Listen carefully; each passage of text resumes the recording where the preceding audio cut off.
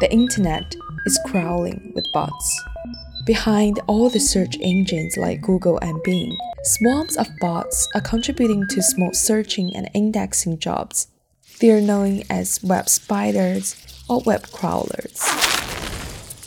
Web crawling is using software to collect web-published content of different types and store it on your local machine.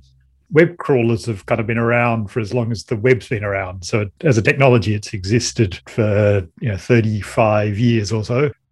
As the director of the ARC Training Center, Professor Tim Baldwin points out that it's very important to make your crawlers compliant.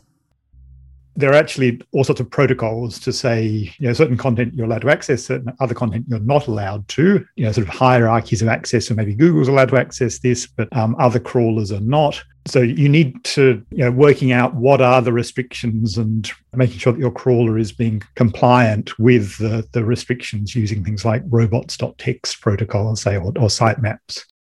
When crawlers are growing and having a wider impact on people's daily lives, what if they go wild? How would privacy issues come into play? In terms of privacy, there's sort of two classes of privacy attacks using crawlers. There's content which is linked off different people's web pages and openly accessible, but they don't realize it.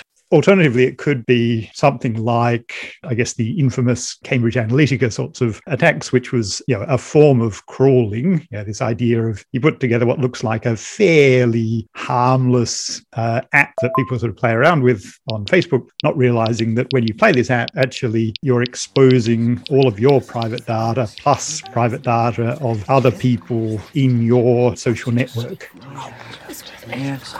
Because all of that content is actually web accessible, you're just saying, please, crawlers, don't look in this directory. You shouldn't look in this directory, but there's no way of actually preventing it without removing all of that content from the web. And it can be very hard to get content out of the hands of crawlers once they've got it. According to Bot Traffic Report 2020, one of the ways that bots harm business is by engaging in web scraping. Once you unconsciously feed those swarms with the personal information and web content, they could be very greedy. You do not know me personally. However, I just know everything about you. This blackmail was sent to Lucy Shar 1 year ago, when she was studying computer science in the University of Melbourne. At first, I saw my password and I was like, how did they know my password? I always thought my password was a strong one. They definitely had some way to extract the data from some website. That was why I was panicking about the email. And then when I was reading the email, I was like, there's no way that they got my masturbation video because I didn't do it. It's both funny and threatening to me. It is not a surprise to receive blackmails. Lucy was lucky to fix the leak with her IT knowledge.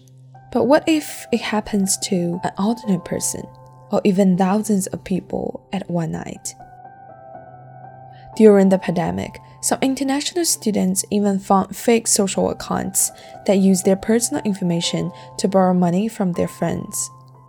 As an expert in organizational cybersecurity, Professor Atif Ahmad also exemplified how identity theft was involved in personal aspect.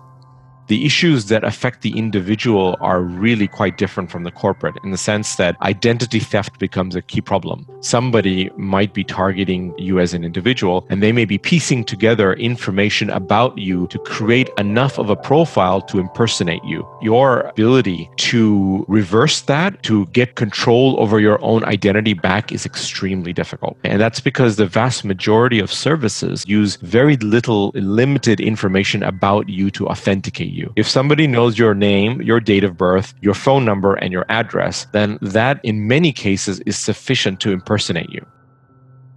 The nature of web crawling issue is not about the technique itself, but how people get information from the internet and what they do with the data they acquired. Different from the natural swarms, the ecosystem of web crawling is not built by the crawlers, but always by swarms of people behind them.